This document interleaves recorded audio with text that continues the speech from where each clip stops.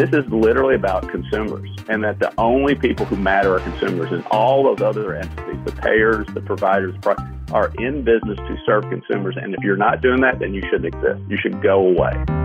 This is Tonics, the podcast focused on the people and passion at the intersection of technology and health. A capitalist with a decidedly social consciousness streak, Marcus Osborne, the leader of health transformation at Walmart, grew up in the South and planned on a political life. But experience in the White House made him realize that entrepreneurship more effectively matched his internal clock speed, and that the best path to an improved health system was through the commercial world, particularly where you could parlay large platforms into market power. This is Tectonics. I'm David Shaywitz. And I'm Lisa Sunan, and we're grateful to GE Ventures for sponsorship of today's episode. GE Ventures, multiple paths to big impact. So David, what do you think? Is the government or the marketplace a more powerful path for a healthcare system change? I think that's a fascinating question, because there are so many guests who we've had who've sort of gone from one, gone to the other. There was some, I think a couple of sessions ago, one of Molly, right, was describing the complexities of that. It always strikes me as a false choice. I think I'm so impressed by the role of the government in terms of, creating ideally a level playing field and hopefully mostly getting out of the way. But in terms of setting up some guide rails, and particularly in terms of making sure that, some of the incentives are right. But of course, I have an incredible belief in the ability of the market to motivate folks to actually get stuff done. Well, it's definitely an interesting question, but we can ask our guest, Marcus Osborne, who's head of health transformation at Walmart. Hey, Marcus, welcome to the show. Thanks for having me. Why did you come to believe that the private sector was a more powerful engine for change than politics? I don't know if it was that I believed it was more powerful. I think it was as powerful, and that I think as you looked at our players, and Walmart's sort of an obvious one, where who are the groups that are reaching people? I mean, my sense is if you actually want to drive change in healthcare, you've actually got to bring the ball game to the people, not expect the people to come to you, which has been sort of the traditional view of the healthcare sector. I sort of, when I look around and say, is it the government? Well, I don't know that people sort of engage with government all that frequently. Outside of April 15th anyway, right? Yeah, right. Exactly. And even then, not desiring to engage with the government. But, you look at groups like Walmart, right, where in any given week, 150 million Americans, more than 150 million Americans will come into a Walmart store and spend on average about 40 minutes in that store, right? You think about how the still, even though we sort of, the over 100 million Americans who go to church every Sunday, that you start to think about those being venues where if you're really trying to address healthcare needs, why don't you go to where the people are that you're trying to engage? And so I started to think that the private sector, that there are players outside the government who have an ability to drive change and influence. Yeah, there was a recent panel that at Harvard that Lisa was on, which I'm going to say again because Lisa likes that sentence.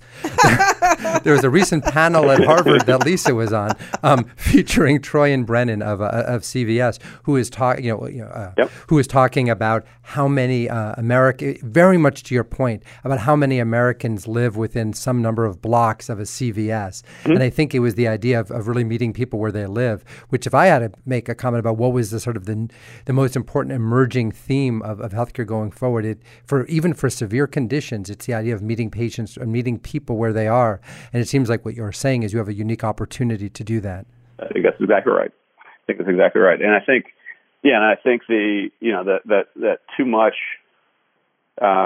of the sort of systemic burden has been put on consumers to basically have to do all the work to kind of figure out how to make a complex system simple to sort of truly access it. So I think our new challenge is how do we actually go the other way? And I guess one of the reasons for optimism when you think about it, not to jump ahead, but at Walmart is when you think about, because one of the guys who set this particular program up, I think actually just lives, kind of in our neighborhood. The environmental approach to the supply chain of doing things in a more environmentally conscious way is something that Walmart was a leader in. They said we're demanding these new standards, and because of their incredible power, they are able to affect tremendous change, and it hasn't adversely affected the business, and it certainly motivated a huge number of suppliers to up their game, as my youngest daughter would remind me. So interesting, Marcus, this point of view, because I know it's not where you started. The direction you started was, like me in political science, heading into politics or law, you were the only graduate in your class with a political science who didn't go to law school. Instead, you went off to the Clinton White House with a place where they clearly wanted to make healthcare change for the better. But first, how did you ask him about growing up in Kentucky and not leading with a bourbon question? Oh, yeah, I know, right? I know. How are those bourbon tariffs doing over there? Yeah. So, but seriously, Marcus, how did you? That's a pretty unusual path, to go from college into the White House like that. How did that feel? What was that like? What'd you work on? Well, I mean, so it was when I was there, I actually didn't work on healthcare. I was working on primarily internet policy. So what ended up becoming the sort of policies that have defined the internet, and it seems sort of funny to think about it now, given the sort of just how sort of pervasive the internet and e-commerce and everything is in our lives. But for me, it was just a perfect example of, let's be super clear. The federal government is a sort of difficult, slow-moving animal, and I think purposely. I mean, part of it is the need to be deliberate and not to kind of move too quickly, lest you sort of, you wreak havoc. But what I sort of saw was sort of an entity who was able to convene in a way that was remarkable and drive change. And so things like domain name registration, creating a global standard for it, and even stuff that we're sort of debating today, like net neutrality and the initially sort of a limitation on no taxation on goods sold via the internet, at least for some time frame.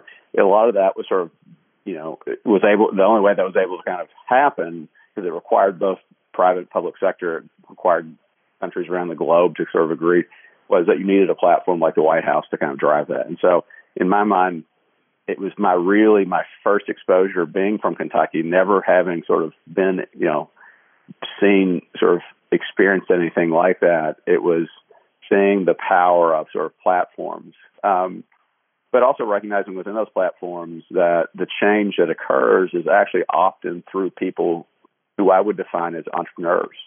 That it's individuals who have a sort of a build mentality and a creation mentality and a desire to get things done and sort of operate almost without regard for the resources around them. That their desire is they sort of see around the corner, they have a vision, there's something they want to do, and they go figure out how to make it happen.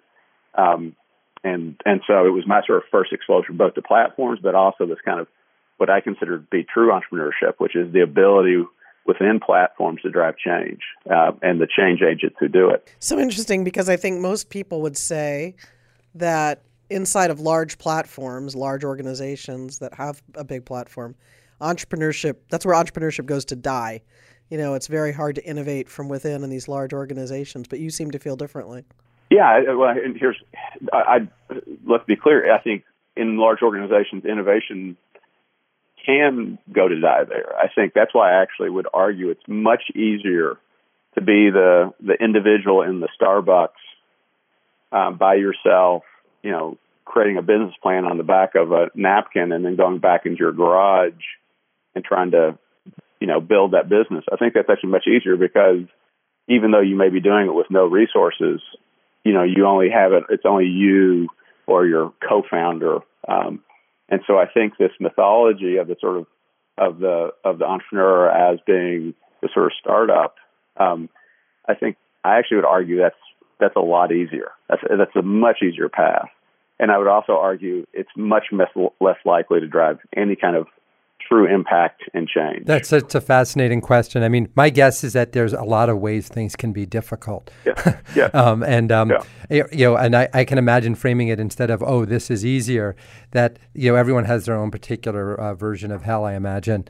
And I think it's right. Yeah. I think it's right. But I would also say that the ability, within what I've sort of seen and what I've been involved with myself is that I think it's that within sort of big platforms, the recognition that these sort of, be they a Walmart or a federal government or Google or whatever it might be, that there are kind of individuals who have that entrepreneurial streak who, even though it's difficult, they sort of find a way to get it done. That is I think it's such an interesting question. I'd be really interested in your thoughts of how does one achieve that level of innovation in a large company? Because on the one hand, what you're sort of saying is that if someone's reaching 1 billion people, it's a version of the like selling in China thing. Well, if you reach just a tiny percent of a huge market, here, if you make an increment, a tiny change in something that affects a huge number of people, the overall impact can be huge.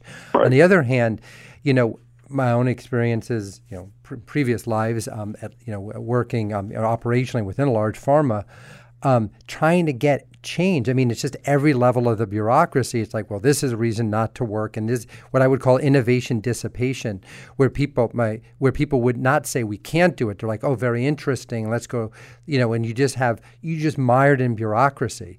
And I agree, there's a unique set of skills and timing probably for people who are able to get stuff done in a big company. What's the skills to being an intrapreneur, which is kind of what you're describing? Yeah. I would basically highlight. I think one skill that is I think required regardless of where that is just pure grit, right? It's just that it's the sort of proverbial I'm gonna mow my lawn. I don't care, and I'm gonna finish mowing my lawn. I don't care if it's pouring rain and screaming hail on me. I'm going to get it sort of done.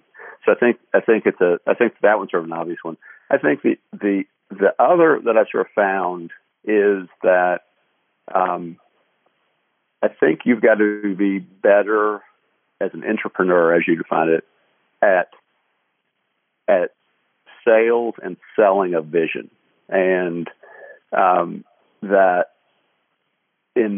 what I would say is, as I sort of think about the things that I've been able to get done, and I think about the things that were really important to me, every meeting, every conversation, every sort of hallway conversation, every bathroom conversation, every cafeteria conversation, every meeting I'm in was a sales deal, was about trying to sell a vision to someone and make them sort of believe, and that every second of every day you were selling that vision. And even when you found somebody who was skeptical, you keep selling them, you keep selling them, you keep selling them. And I think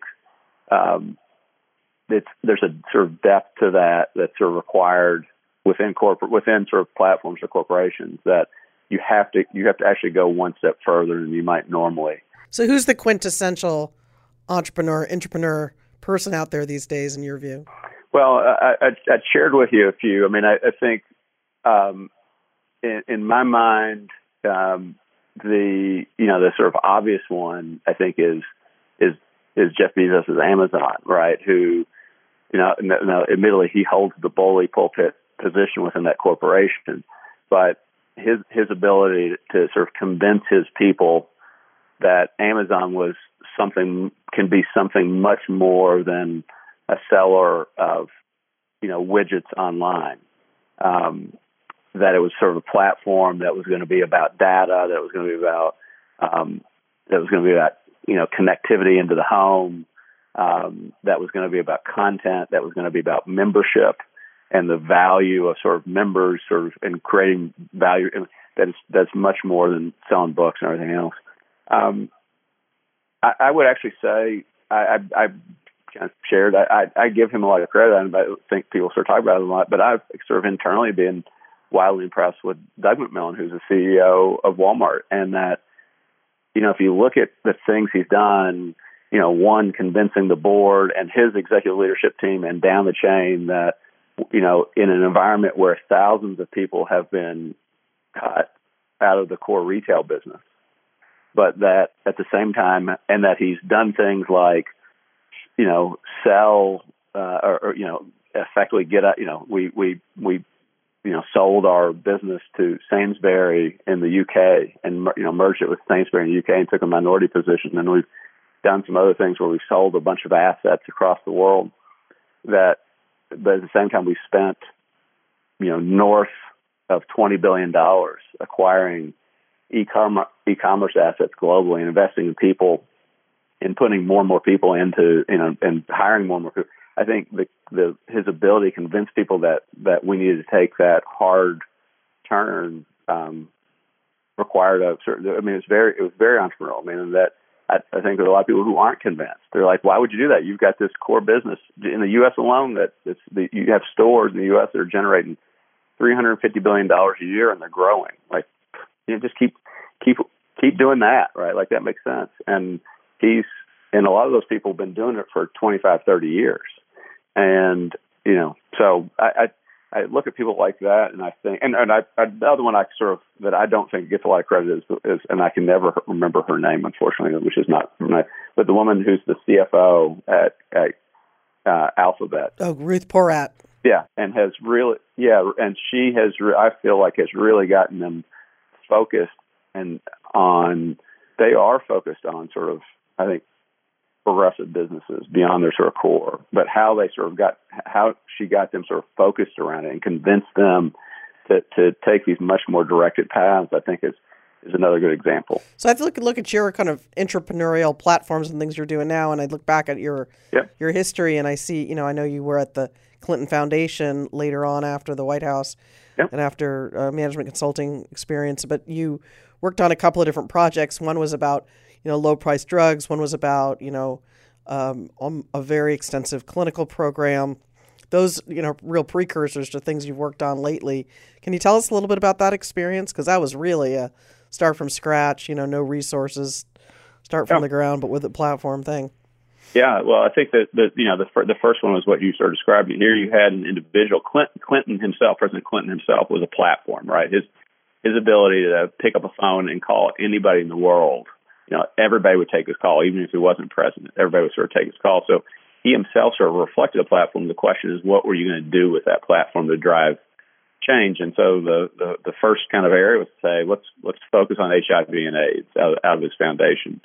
And, well, what do we want to focus on from an HIV and AIDS perspective? Well, why is it so expensive to treat people who have HIV, who are HIV positive?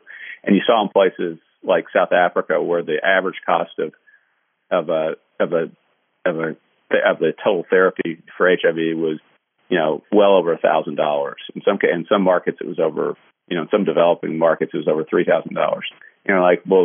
No one can afford to spend $1,200, $1,500. If you can get the price down to $100, you got something, right? Because now you can, foreign governments and other groups could potentially fund it. But everybody believed it wasn't possible.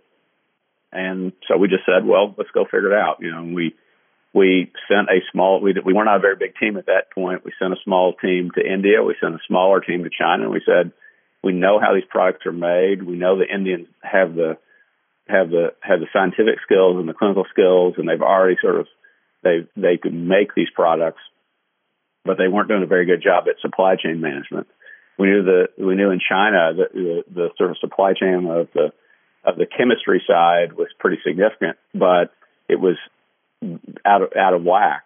And so we just dug in, and we just said, we're not leaving these countries until we get what we need from these groups. And the net result was within about 6 to 8 months, we were able to deliver a set of therapies that pricing was south of $150 per patient per year, and within a pretty short period of time, it got well under 100.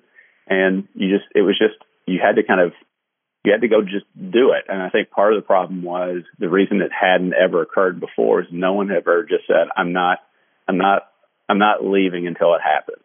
And that was, I think, that was we used that same sort of ethos when we went into places like South Africa, when we were invited in by the government to come in and say, help us build an HIV treatment program, and doing the same thing, that we're not leaving this country until people start getting treated. And have the solutions that you've helped implement there have they been enduring? They have, yeah. You look at the sort of numbers. I mean, they're probably not as are 100% of individuals in South Africa who are HIV positive getting treated, or in Rwanda or in Haiti or other countries. No, but you talk about many of those. There are countries where it might have been under 1%, and now you're at 60%. And so I think, so the short answer is yes. And the other thing is that the donors find those to be some of the most successful programs that they fund because they can actually look at the results. So, yeah. So, Marcus, I know at a certain point after the Clinton Foundation, you went off to business school and said that was a pretty formative experience for you because of how it taught you to think in retrospect, in part, about some of the things you've done. Can you tell us a little bit about that? Yeah, I mean, I think I was probably an odd person in that when I went to Harvard Business School, I actually went because I needed to go. I felt like there were probably a lot of people that were there that they seemed to know everything, and I didn't. I had. It was more for finishing school for these other people. Yeah, and it was a beginning school for me. I mean, there was, what I'd found both in my management consulting days, but then I was in the Clinton Foundation. On the tail end of my time at the foundation, we had all these donors that were now going to help start funding treatment. And if you think about it, we were, you might have the Irish government or the Japanese government or the Swiss government or the Swedish government giving money. And you're buying product in China, shipping it to India. You're buying more stuff in India, buying finished product in India and shipping it to South Africa. And oh, by the way, the Clinton Foundation is a U.S.-based group. So you think about all those currencies. So we had started to do these complex hedges because the reality is, like, you were worried about currency fluctuations, that if something fluctuated in a bad way, it could result in you not having enough money to buy the drugs that you wanted to buy to actually put people in treatment. And I realized I didn't even entirely understand what a hedge meant. Like I was consulting to people on business strategy, and I was doing doing these sort of financial transactions, and didn't even have a clue at what it meant, like the fundamentals. And so for me, it was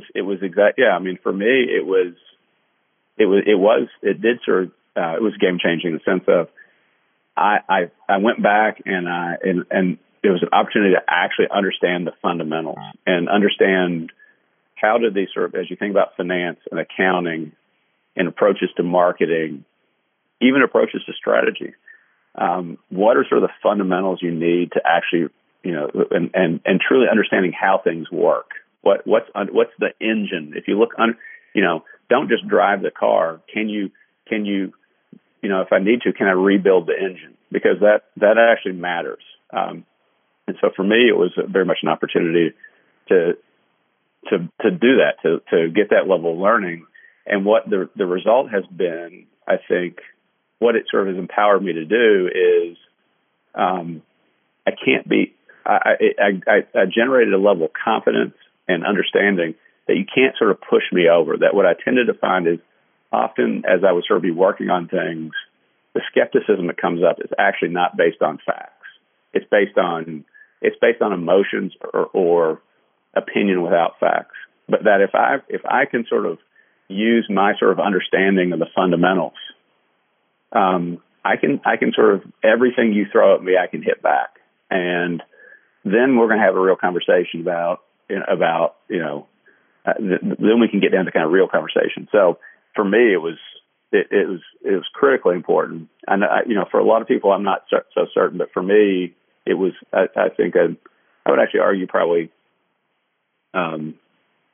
it may have been the defining moment, or at least one of the top 2 or 3 in my life, that sort of decision. So interesting. Well, unlike most of your classmates who went off to finance, you went off to Bentonville and joined Walmart after that. I did. Did you see that as the emerging platform of the future? I mean, did you know that was coming? No, not really. I think there's 2 things that I was looking at, and that they're sort of that were important. One was I was looking for platforms. I was looking for it because I just had this kind of sense that platforms, and what was really important to me, a big platform was going to be the place. And I didn't know if Walmart was the right one, but I knew it. But I knew of Walmart. I'm from Kentucky, and there are Walmarts everywhere in many of the communities. Could you walk us through your experience there? How initially, I understand you were running the clinic business, and then your responsibilities evolved. Could you sort of walk us through how your views of healthcare changed during your over a decade at in the organization? Yeah, so I'll give you sort of the kind of quick view of the things I was involved with, because then I'll walk you through how that has sort of influenced what that has generated in terms of my view on the healthcare sector. I think I started with the clinics business and was helping lead a kind of transition into away from what I would call as the minute clinic take care model that we still have today, into one in which we were partnered with health systems. And then I did a couple other things. Did a stint actually in support of our own benefit plan, our health benefit plan for our associates, and then came back and ran what we call the payer relations organization, which is all of our relationships with pharmacy benefit managers, health plan, the government, employer benefit groups, and the like.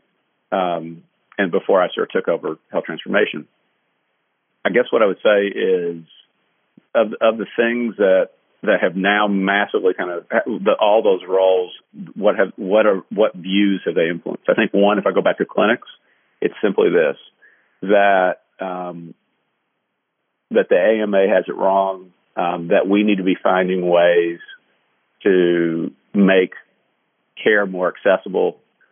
We seem to be overly concerned about, the risks associated supposedly with, harming people.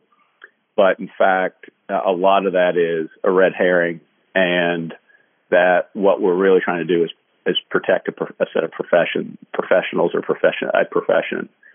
And I saw that where, probably one of the best stories I had was I visited one of these retail clinics we had operating in Mississippi. And this was a clinic that amongst all the clinics we had at that time, we had, I think, 6 or 7 different partners. But amongst the 7 partners, this was one of the partners clinics in Mississippi. And this, amongst all the clinics we had, was just rocking. I mean, unbelievable traffic. And I went in and saw the nurse practitioner, and I asked her, I said, "Can you tell, why? Why are you seeing so many people?" And she was like, "Oh, we just give good service." And I said, "That can't be it. I mean, I've been to a bunch of these clinics, and all the nurse practitioners seem really kind."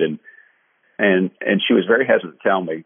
And she finally leaned in and she said, "If you promise not to tell my company, I've changed the scope of services, and I'm now managing a lot of diabetics and their care. And we're not supposed to be, but I am." And I told her, "Good for you. And if they give you a problem, here's my card. You called me." And what it sort of told me, it didn't matter if it was women's health services or chronic care support for people who are diabetic. And now we're even seeing sort of around behavioral health, the idea that somebody would come into a retail setting like a Walmart and want to have, therapy from a therapist teleclinically. What you had heard is that's not appropriate. Well, what we're finding is people need access to those services. And so I think that was one. And probably the second, which is bigger and more fundamental, is as I sort of transitioned in my career and was able to assess Walmart really through the lens of Walmart, what I came to figure out is so much of the dialogue is what I thought is around this concept of balanced interests. And what I mean by that is we claim the best solutions in healthcare are the ones that address the needs of the patient and the provider and the payer and the product producers, so pharma and device manufacturers. And at some point I woke up and I'm like, freaking healthcare is a retail business. It's why, balanced interests is bull. This is literally about consumers, and that the only people who matter are consumers, and all those other entities, the payers, the providers, are in business to serve consumers. And if you're not doing that, then you shouldn't exist. You should go away. And that we've got a wrong orientation. And so, and that's what I have to say. I don't actually think the healthcare system's failing. I think it's working perfectly for what it's designed to do. I think it just has the wrong design purpose. That if we were 100% consumer focused. Do you have a pragmatic suggestion for how to free healthcare from the shackles you're describing? I mean, that would seem like an important consideration, like how to get there. A pragmatic one. A pragmatic. Here's what I would tell you. I think, I don't know that it's pragmatic, because pragmatic in my mind often means easy to execute. And I don't know this one is. I think that one of the biggest problems we sort of look at today is that the sort of interests, I don't want to call them special interests, but all the interests have used their interest points particularly at the state level, to create this absolutely atrocious patchwork of regulations that don't allow you to do, what you're allowed to do in Florida, you can't do in Texas. What you're allowed to do in Kentucky, you can't do in Tennessee. And at some point, as much as we like to say healthcare is local, I believe healthcare policy is global, and that we need a singular. I'm almost to the point that I actually don't think the state should be able to regulate the healthcare industry at all. I don't think they should. I think we should do away with pharmacy boards and medical boards and just have because we need at least a single standard, because it's that lack of sort of a national standard and the deferral to states that has made it very difficult to scale successful solutions nationally. Well, we're going very far away from that. We're going in the opposite direction. In this I'm not sure right this now. healthcare policies of the world unite is going to. It's problematic. So as you look at what's going on out there with all of the change, some of which is being catalyzed by Walmart, who do you think the big healthcare companies will be in 10 years? Will they be different than they are now? Will the list of the top 5 be different? You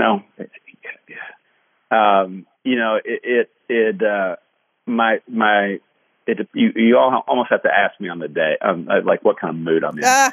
What I would say is when I look at it, all these there's these great little things that sort of pop up on Facebook, like who are the 20 largest companies, in 1940, most of them don't exist.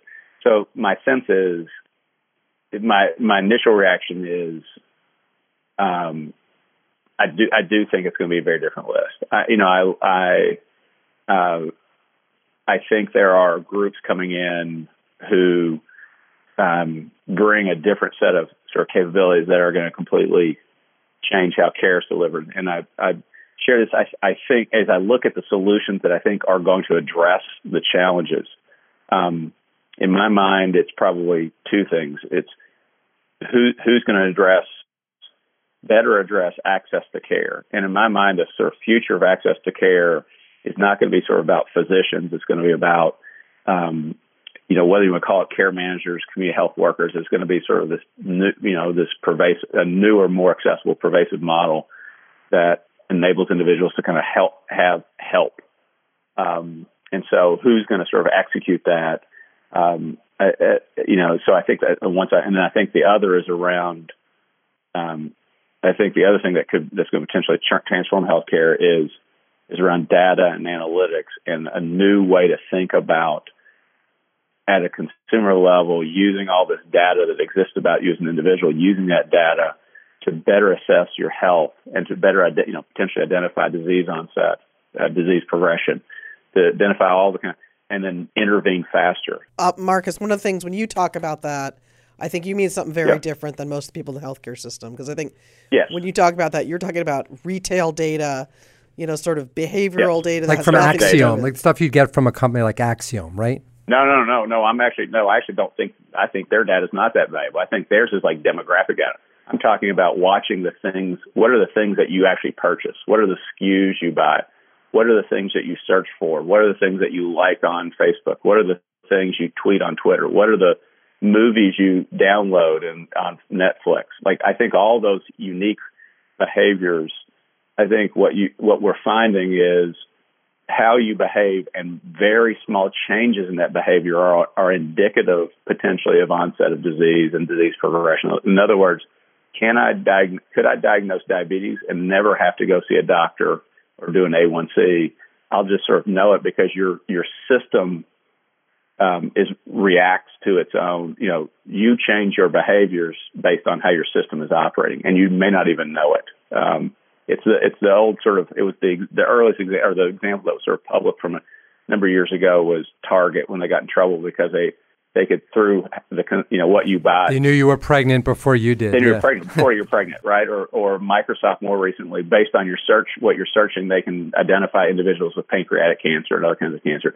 I think you're going to find that. I think so. I look at that and say, okay, well, if we've got a new world order in which this behavioral data can identify disease earlier, and you've got people who have found completely new care models and can engage people more, and then kind of the emergence of digital health solutions, then explain to me again what's the value of an HCA who sort of is really expensive, centralized healthcare assets, or what's the value of a managed care organization when all the care sort of being, like, what are you managing anymore?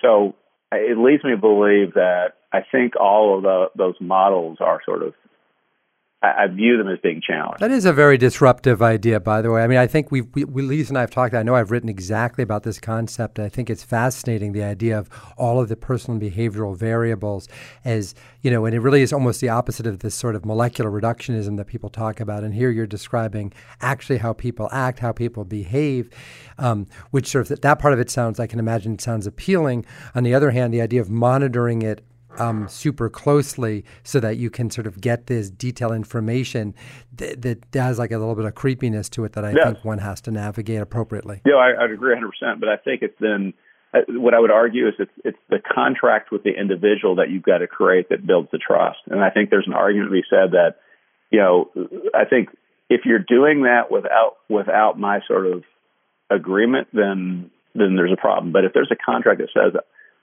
we're in this one together, and I'm doing this for you, and if you allow me to do it, then here are the benefits that will accrue to you. Maybe it's, maybe your insurance costs less. Maybe maybe it's just out of the pure benefit of, like, you're going to be more aware of your own health, or if you're a mom, the health of your kids, or the health of your spouse, or the health of your parents. Right? Okay, was there value in that? So I think it's around that kind of social contract that's going to have to be created. So Marcus, as we're wrapping up a big soccer day, I know you're a huge soccer fan and player yourself, and watching that play out on the world stage, a really international endeavor, somewhat at odds to what we're seeing in our own political world. I know that you believe the importance of the multicultural experience, but I'm wondering what you think about this whole concept of multicultural experience and sportsmanship as an example for business. Well, I mean, I think, here's what I would say is that I think the benefit is fundamentally that we need that, and particularly healthcare, and we need more thought. We need more diversity of thought, not less. And admittedly, I am a 43-year-old, 6'2", white male, Harvard educated, right? Like but when I walk into a room and everybody that is in that room is white and male and in their 40s and 50s, just like me, I think, for me, the sort of value is not so much to kind of pay it lip. Multiculturalism is not, and sort of driving diversity and inclusion is not about paying it lip service because that's the nice thing to do.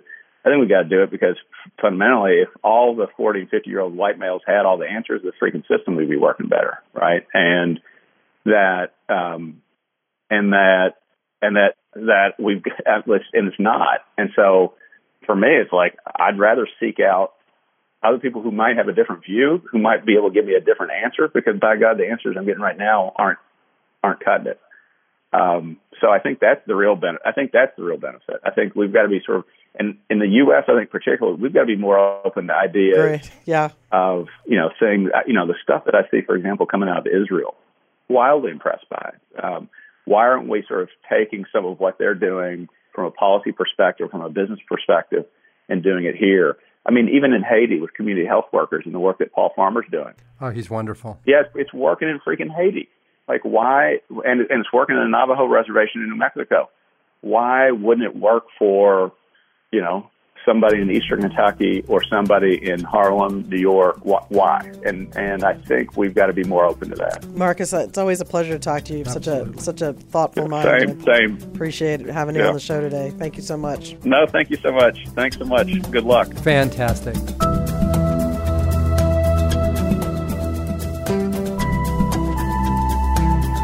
Today's guest, Marcus Osborne, was speaking to us today from Tonics Studio B in Mill Valley, California. Wow.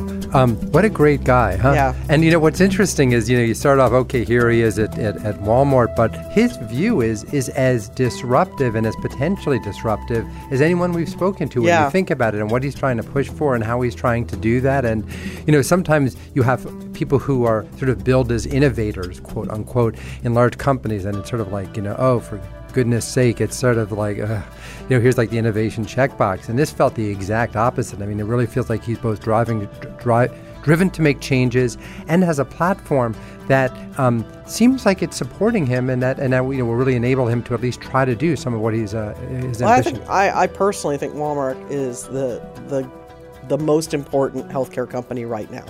The way they're taking things on, and because they're thinking about going all the way into the home, deep into communities in ways that most are only dabbling.